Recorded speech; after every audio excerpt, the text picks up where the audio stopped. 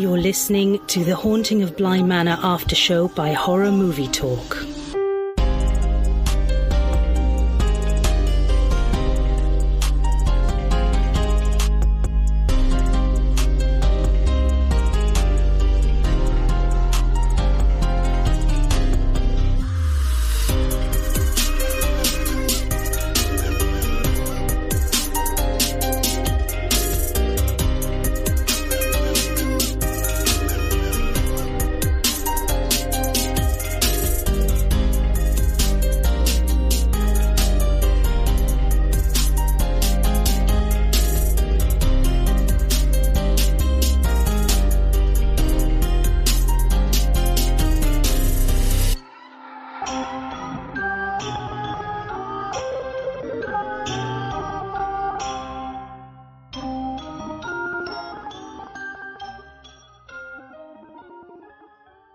Hello, and welcome to Horror Movie Talk Special, The Haunting of Bly Manor Aftershow.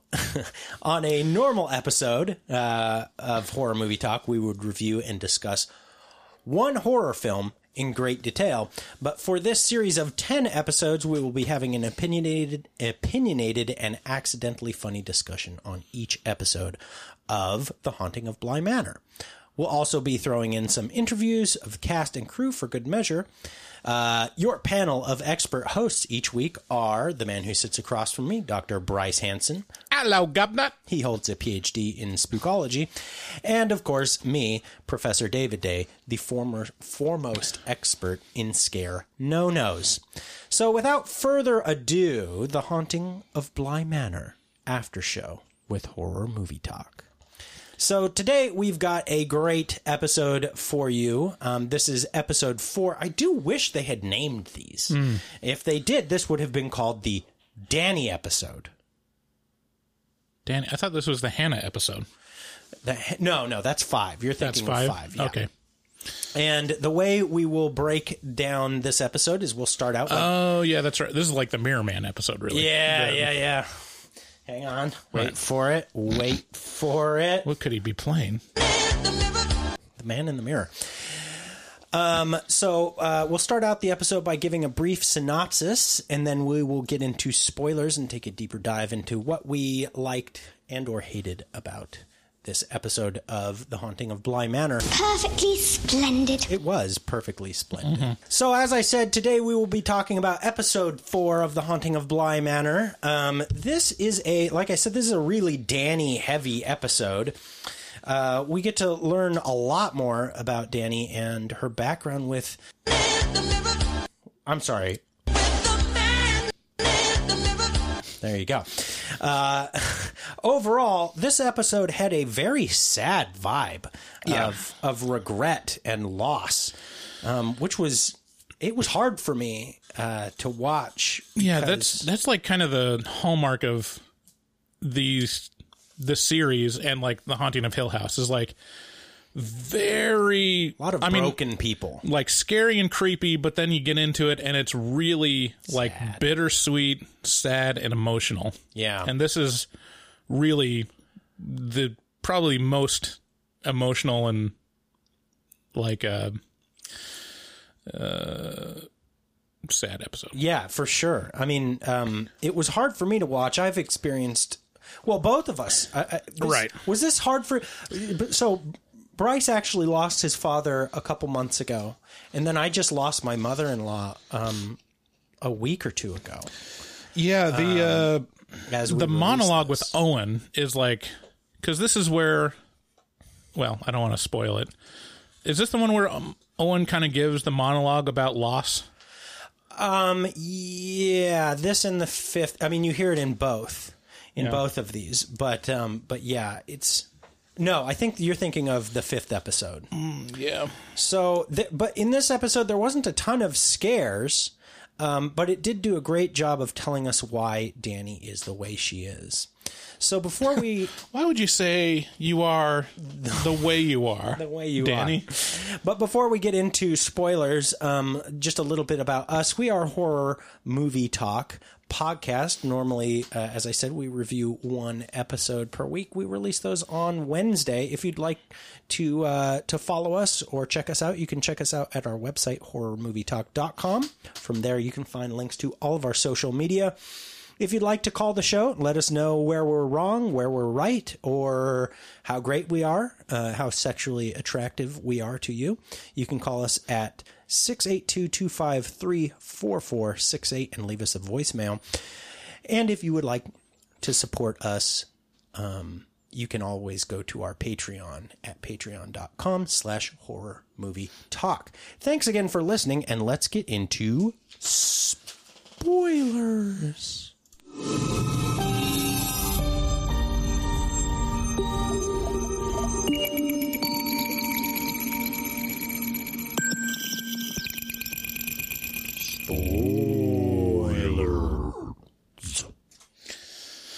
You know, we haven't mentioned, I believe it was our first episode of Horror Movie Talk, was another gothic horror movie, The Little Stranger. That wasn't our first. Was that the second? No, it was like the fourth or fifth. What was the first episode? That was the Catholic found footage horror film. What was it called? Yeah, I know what you're talking about. And then Slender Man, and then... Okay, anyways. Yeah, that was another very almost... I'm not sure if that was actually based on the Turn of the Screw, but it was very close to it. I mean, very much like a English gothic horror, creepy house, like questionable whether it's actually haunted versus, you know. And frankly, I mean, it wasn't a terrific horror movie necessarily, but it was an okay drama. Like, I would go back and watch it. I don't know why I just thought about that. Thinking about that. No, I can hear my children screaming in the background. Yeah. But fittingly, this episode starts out with two kids, and they're talking about what? They're talking about glasses. Yeah, it's Dani as a little girl, and her friend. Now we're talking real little. They're like, I don't know, 7 or 8. Yeah, something like that. And let's see here. I can't remember the name of that boy. He's they don't have in his IMDb. I think it's like Ernest or I don't know. I'd have to go back to the credits. Some of these, like the IMDb is not filled out yet, so it's got like out of 20 actors that it has, it's probably only got like 7 people that are named what their characters are. Right. And so it's clear that these two little kids, one of them is Dani and the other one, they like each other, they're good friends, they're playmates. Yeah. And especially this is the origin story of the glasses. Yeah, like this is the startup. Yeah, so it shows him as he's just getting the glasses and she's like, so you gotta wear them all the time now? And he's like, yeah, basically. Yeah. And she's like, can I try them on? And I mean, when you try on someone else's glasses, it's like, oh, the world's all wiggly wobbly. How do you do that? And of course the other person is like, no, it just clears things up for me. Mm-hmm. So then we get a smash cut to an engagement party. Now this fooled me at first. I thought it was a wedding the way it was set up. But it was not. This is an engagement party. Oh. I think this will have fooled a lot of people. Because I thought it was a wedding too until now that I think of it, like, oh yeah, they're not married yet. Right. And this is like the moment where it really like highlights the time period. They kind of slow play it, like what era this is in. Yeah. It's kind of hard to place because they're in this spooky old mansion and driving like really old like Rolls Royces. Yeah, but also the style, right? The pants that are being worn you're like, that's not quite, not up to par. So really. Those are mom jeans, hardcore. Yeah, it's weird the time frame because the whole series starts out in like 2007. Like, okay, why?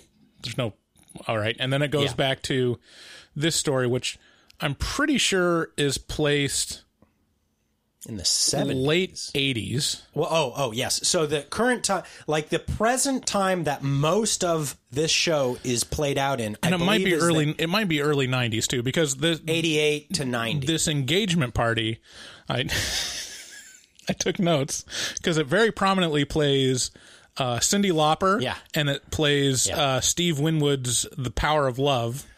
And so that's about 84, 86, something like that. Power of Love is 87, I think. Yeah, 86, 87. Which so would make sense. At the very least, it's late 80s when she's having this engagement party, which is several years before the events of everything else. Right. I'm pretty sure. Because between that time and now, she got a job as a teacher, I think. And then, it's kind of hard to place exactly...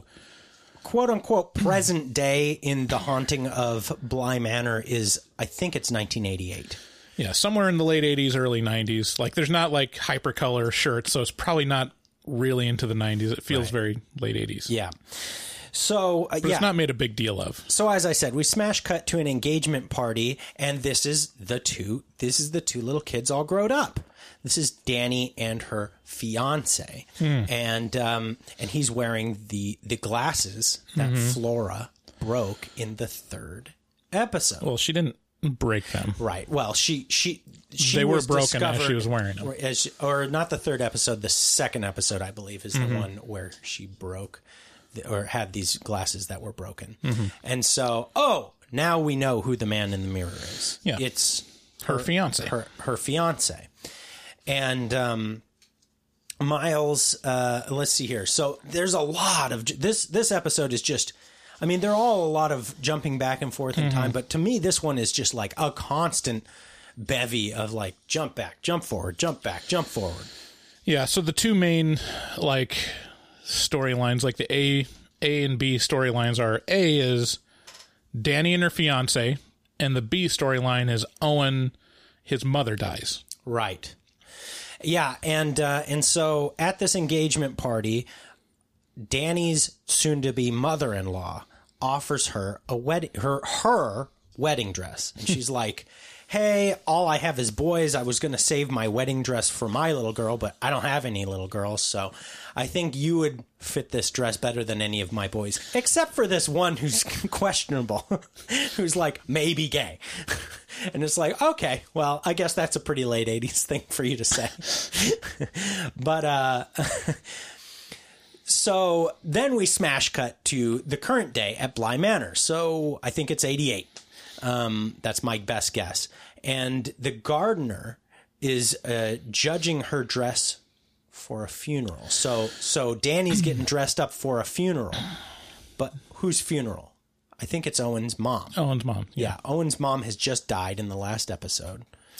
Right. He gets the call the last episode, I'm pretty sure. And Dani is going to go with the gardener, Jamie. So there's a little bit more pinky touching going on here. They're kind of like, she's like, "Boy, you're kind of dressed kind of sluttily." Yeah. She's like, "Well, it's the only dress I have. It's the only black thing that I have." And she's then like, the gardener's like, "You don't really have to go," which is great. Can we have more of this? Of just like, it's okay. Like, you don't... Yeah, just excuse people. It's not a big deal. And like... So she ends up not going, and also Hannah doesn't go to this funeral. So at this point, we're in current day, and Dani and Flora, the little girl, have a kind of a touching moment about Flora's parents being dead and not being here. So Dani walks up on Flora as everybody else is at the funeral, and Flora is kind of fittingly at the family graveyard. They're on the grounds, and she's got her little crayons and her colored pencils and stuff and a bunch of paper, and she's doing grave rubbings. As one does. As you do. An 8-year-old. And she makes mention of like, I was really hoping to get all of these cataloged and done. Before the end of the season, she says, it's checking your watch, it's getting close to the end of grave rubbing season. Yeah. I'm like, gotta get this done and filed away. Gotta get these graves rubbed out. I'd love to like see in her room just like pinned up all these gravestone rubbings on her wall. It's not like you can't take a 10-minute walk and just go look at them. You got to have them pinned up in your room and be like, and this is my mother's gravestone, rubbing. But Dani kind of senses that Flora is, tender about the loss of her parents, obviously. Right. And she's like, they're never really gone. And Flora's like... Well, they are. Yeah, they are. In fact, when we had the funeral for my parents... They couldn't bring the bodies out here, so we just had to pretend that these 2 empty caskets had my parents in it. And Dani was like, well, but, they're always with you. And she's like, no, they're not. Yeah, Flora is definitely more knowing about the afterlife than Dani. She's like, yeah, I get it. It's make-believe. It's make-believe. If you have to make-believe, Dani, we can do that for you. But I get it. Yeah. Like, if you're a little kid and your world has just been torn asunder by your parents dying... And you just have disappointment after disappointment. Boy, man, I can see really going down this really, dark path of like, no, it's not real. Like, but also, no, she actually has knowledge because it's like, it's the same thing with Miles in episode. That's true. Episode 2, was it? They're all kind of 2 Miles was the episode. Where he's like, so why don't the good people get to come back? Because they have experience with all these like kind of nefarious or pissed off ghosts. They're like, why aren't all the normal ghosts that like me? And so that's kind of like what she's alluding to is like, no, I know who comes back, like, and it's not my parents. Right. Like I haven't seen. She even says like I've looked for them everywhere, and they're not here, basically. Yeah, exactly. So Dani and Flora go on a walk. They go into the chapel and they see the housekeeper in there. The housekeeper is pretty much always lighting candles in the chapel. And as Dani and the housekeeper, Hannah are chatting, Flora this is kind of low key. You might have missed this in this episode, but Flora is doing another rubbing. On the floor. On the flora. Okay. Yeah, the large stone tiles that make up the floor are a lot of them are like in memoriam. So there's like a crypt underneath, probably. Right.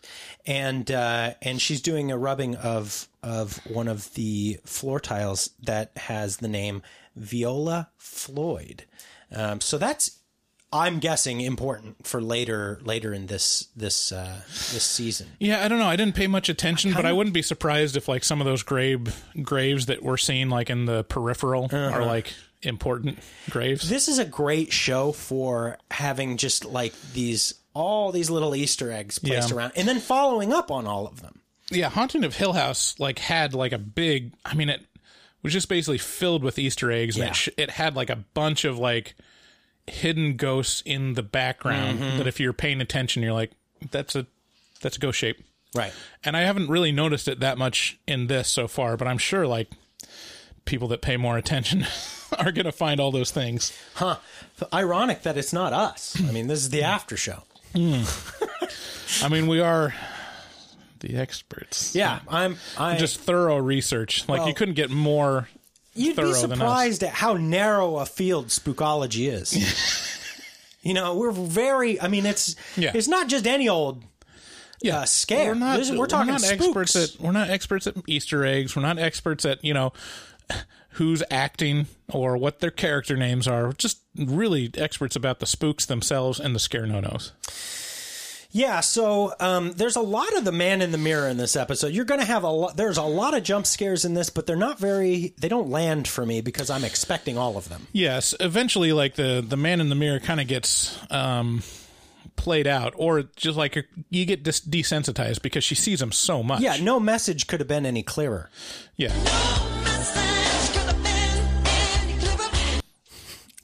What does he say? No message from the man in the glibba? No message could have been any clearer. That's ironic that that's what it actually says. Yeah, it's actually what it says. So at this point, Dani's freaking out all over the place, and she keeps thinking she sees the man in the mirror, and she goes. At one point, she sees him, and she's like, I'm going to beat him to the door, because she thinks it's Peter Quint. Right. Stalking around, kind of. Right. Or at least she thinks she sees Peter Quint at one point, stalking towards the door. She runs over there, opens the front door with like a sword. Well, she's got like the fire poker. Yeah, the fire poker from next to the door. She opens it, and it's just Owen, the cook. Mm-hmm. And no one's like, Jesus Christ. But he handles it really well. Like, he's really good-natured about it. He's like, no, I'm impressed, if anything else. I mean... If I had been Peter Quint, who we all assume is... Oh, and by the way, the phone keeps ringing. We haven't brought this up yet. But the phone at this fucking house is off the hook. And there's never anybody on the other line. What is that about? Can you figure that? It explains it in That's a later the sixth episode? Yeah, I think so. Oh. What was I going to say? I'm kind of jealous of corded phones now. Are you? I kind of liked having like a corded phone. If I could, I would get one of those like real generic like desktop. Yeah. Like, well, you could. It's kind of hard holding like just a flat, a slim square rectangle brick up to your face. It's like kind of nice having ergonomic, like a handle. Well, not only that, but damn it, those things were reliable. Yeah. And now every call has to start with, hello. Can you hear me? Can you hear me? And it's like, I'm so tired of this Bluetooth dance that we have to do at the start. First 20 seconds every call is just, hello? Hello, can you hear me? Can you hear me now?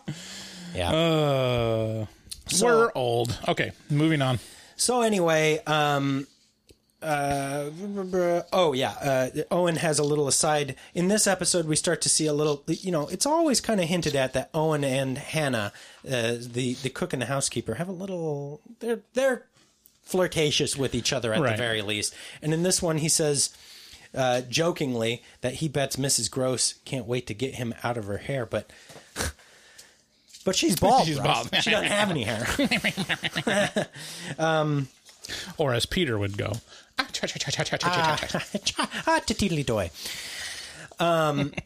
So, and then let's see here. There's a couple interesting things that happen now. So they're all sitting around the table, and they're kind of sharing amusing anecdotes and whatnot. And then the boy, Miles, is like, hey, can I get a glass of wine here? Hey, yeah, can I get a glass of wine? And we kind of go around the table, and each one of them's like, I don't think so. And then the other one's like, well, I had a drink as a child. And what they do in France is thus, and like, Miles has no time for this. He's like, slams his hand on the table and, get me a fucking drink.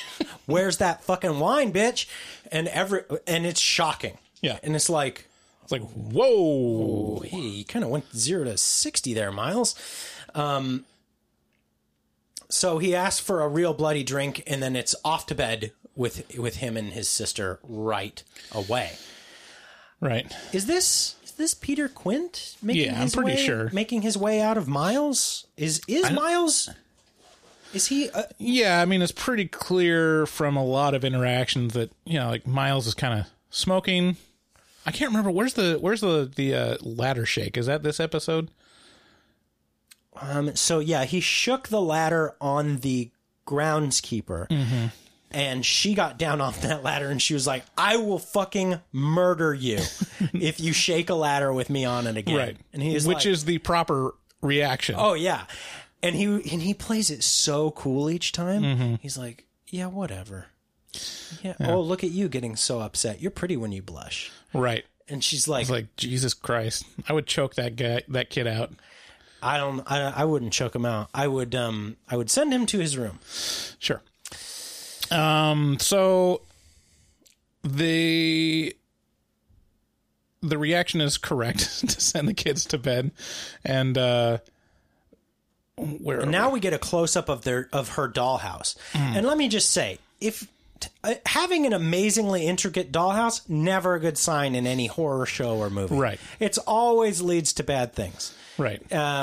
Let's see here. What are so the two shows or movies that come to mind recently with dollhouses prominently are Hereditary and The Lodge. And they both use it in a very similar way, in like a foreshadowing way. And so does The Haunting of Bly Manor. The dollhouse that is located in Flora's room seems to dictate or tell. It's like a key to what's happening in the house at any given time. Or just where each character hangs out. Right. Yes. But it seems to work independently of Flora. Right? Yeah. Flora wakes up at night. Dolls are just moving all over the place in this dollhouse. Flora wakes up at night and she looks in the dollhouse and she realizes Dani isn't in her bed, and she's like, where's Dani? Then she looks all through the dollhouse and she's downstairs. That's not good. And at this point, Dani confronts the kids and she's like, have you been letting Peter in the house? Like, I'm not angry at you. Just tell me, have you been, like, letting him in? Yeah, because at this point, she still thinks that it's an actual, like, he's actually physically kind of, like, stalking them. Right. Because she saw him in the balcony on the west wing. She's seen him, like literally right through the glass. Walking by the windows. So she's like, did you let him in and let him go to the balcony? Like, it's okay. You won't get in trouble. And Flora says something really ominous, which is like, no, we don't let him in. That's not how it works exactly. Like, so it's like vampire rules. Yeah, there are machinations going on here, but I think what she's hinting at is, no, he's already in. Like, he's my brother, kind of. You know, like, he's already in the house. He's already doing shit. Yeah. So let's see here. Oh, so then we get to see a deeper dive into how the man in the mirror came to be. Yeah, so they're having like a dinner, an intimate dinner. So we flash back to when Dani was engaged to her soon-to-be, her fiance. And they're having a dinner, like you said. And she's like real nervous. They're ordering dinner. Yeah, and he's like talking about like, oh, you're doing so great with the wedding. Thank you so much for, planning all this stuff. I'm really excited. Like, aren't you excited? Blah, blah, blah. And then Dani's like, does it have to be that big of a deal? Like, he's like, I thought you wanted the big wedding. Yeah. Which is probably a conversation every engaged couple has. Ugh. Just like the wife or the fiance that's planning the wedding, like, finds out that this is a gigantic hassle and a huge amount of stress, and this is no longer fun. But Dani kind of takes it further, because it's not just like, I don't want to plan a big elaborate wedding, but also not only that, don't want to marry you. Don't want to marry you. And just out of the blue, just right in the guts, man. Yeah, that makes me so nervous. But just seeing it portrayed, I'm like, this is gonna hurt. Yeah, this is gonna hurt. Have you ever had a moment like that where you're in public, they're in a restaurant, and you get told something totally gut-wrenching, and you have to really actually keep it together?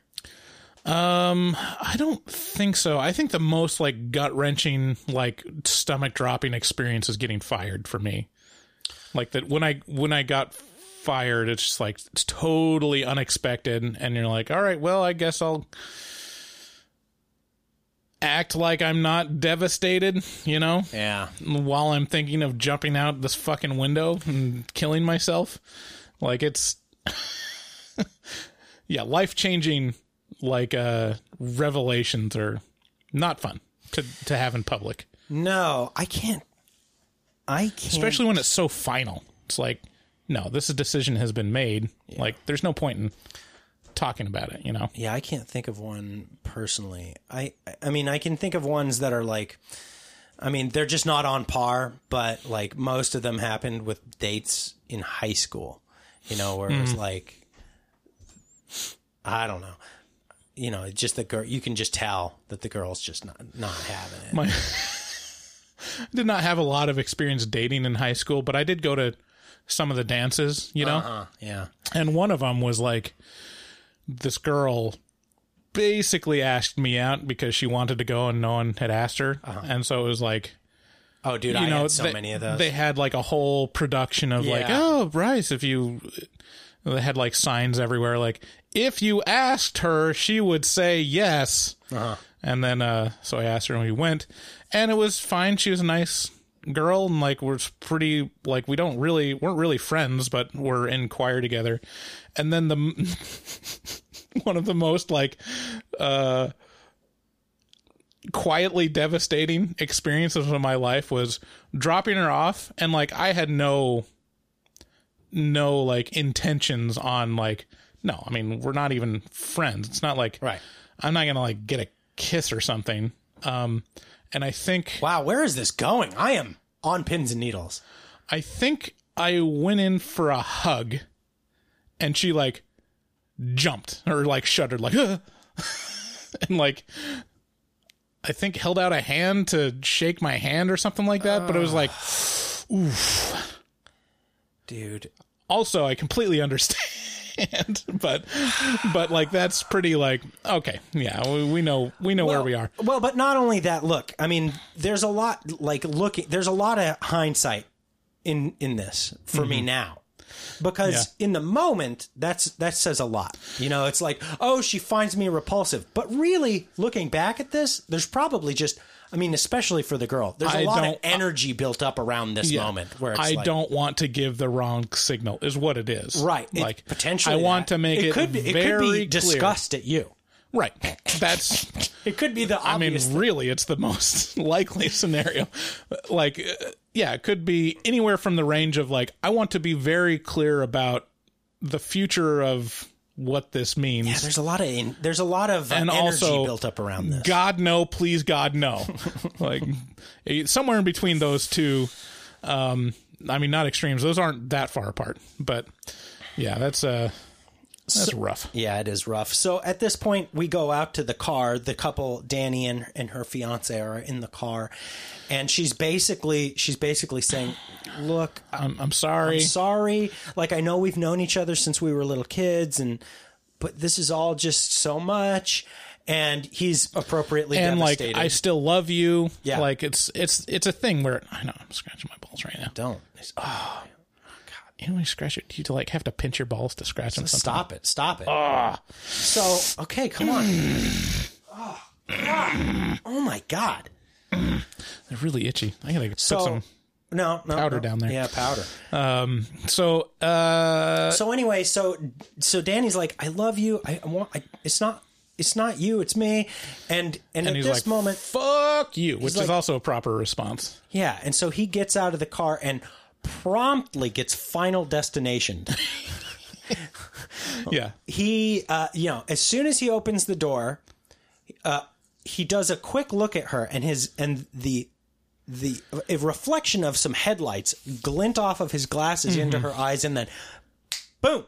Yeah. He's hit by a Mack truck. Yeah. So it's the reveal of that's what the man in the mirror is. Because it's the truck headlights right before he gets, completely myrtleized. So then we smash cut back to real time, or the current day, 1988, as it were. And, I just love that every night the wait staff, so the housekeeper, the groundskeeper, Dani, the governess, or the au pair, and Owen, the cook. Mm-hmm. I love how they hang out with each other and drink. Mm-hmm. They all just have a bottle from the wine cellar. Well, this was a special occasion because Owen's mourning. They're like, all right, let's crack open some bottles. Yeah, but it's something that has happened once or twice already at this point. They hang out and drink. And but they're not like this one. They're each like have a fistful of bottle. Yeah. For each of them. It's not like, let's crack open a bottle and have a glass and a half of wine. It's like, nope. Let's get drunk. Well, yeah, but I mean that's most bonfires anyway. Sure. Yeah. So they're hanging around a bonfire. This episode was particularly difficult for me to watch. As I said, we just lost my mother-in-law as we're recording this a week ago. Yeah. And it's been very tough, and it was very sudden, and so. This episode is not light or breezy. It's very sad. This is like, yeah, I mean, this is where the writing comes through, and it's really, really impressive because it's literally like describing an experience that I went through and kind of currently I'm still going through. Oh, yeah, for sure. You know, my dad died a couple months ago, and Owen kind of gives a speech about... Oh, man, it was touching. Like, you know, I'm really sad, but it's also kind of a relief. And, like, they talked about her at the funeral, but they didn't talk about who she was. They didn't mention, like, all these things and that she was to me because she had Alzheimer's and all that stuff, like, faded away. And so, like... It's a complicated series of emotions, right? Yeah. Because it's like... I'm sad, but I'm happy. Yeah. I'm incredibly devastated, but I'm a little relieved. Right. Like it's... Yeah, and just like the reality of watching someone slip away physically and mentally. Yeah. Like my dad, I mean, I was, you know, a caretaker for him while he was in hospice with my mom. Me and my mom were his caretakers, and it went from like kind of being there, but not like 100%, but still able to like kind of hold a, you know, decent conversation to just slipping away to where there's nothing left. Yeah. Except just a body grasping onto life. And then they let go. Totally dependent on you. And it's like it is a burden. Like it's hard to watch emotionally, and also just like practically, it's hard to take care of someone that's fully grown and totally dependent on you. Yeah, but there's an aspect of that that's kind of beautiful as well. And I was talking to your mom about this a day or two ago, which is, I think in America in particular, we've lost touch with this. It's kind of a beautiful thing, which is being able to give back to your parents what they gave to you, which is giving them care when they need it, right? And which is kind of at the end, and it's a beautiful thing that other cultures put a lot more emphasis on than we do in America. In America, I think in the 50s and 60s, it was very sterilized. You know, it's like, and stigmatized of like, oh, you don't want, we put our old people in a home and take and give them the dignity the ability to die with their dignity. And it's like, there is no dignity in death, really. Yeah, really the real solution is an add a stupa. Just, you know, just push the old people off a cliff. There you go. Yeah. The Swedish tradition. Mm-hmm. Yes. Yes. Say hello to we got to say hello to Magnus and give him a shout out for his podcast. If you speak Swedish, Filmklubben. Yeah. Yeah. So check that out. There was one line in particular that Owen says that like really like it hit me right in the gut, because he's talking about basically caretaking of like holding on to her and her being like, it's like a husk. Heavy, like literally like physically heavy. And then he describes it as, you know, she was my anchor, but also I suppose my burden. Yeah. And it's like that. I'm going to tear up, because like, that's exactly what it's like. It's like you think of this person that's such an established figure and an anchor in your life. Yeah. And then you're in this position where you have to take care of them, and it's a burden, and like all you have is thinking back on what you had before. Yeah. And then they're gone. Yeah. And when they do go, it's obviously it's very sad, and everybody goes, "Oh, well, that's a very sad thing."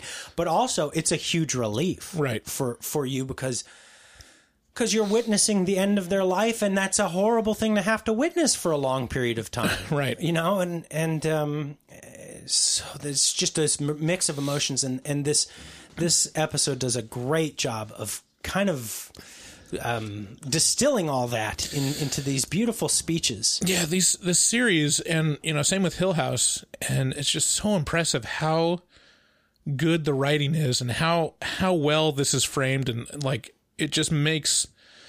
I mean, I just gotta like just appreciate Mike Flanagan. Yeah. Like, it's literally, I can label it as genius, that he is so adept at formulating this bittersweet, like, framework of, like, yes, it's spooky, it's creepy, but it's also, like, very emotional, and then at the end kind of has, like, a cap of, like, this is what it all means. Yes. You know, this is what death means. Right. This is what loss means. Right.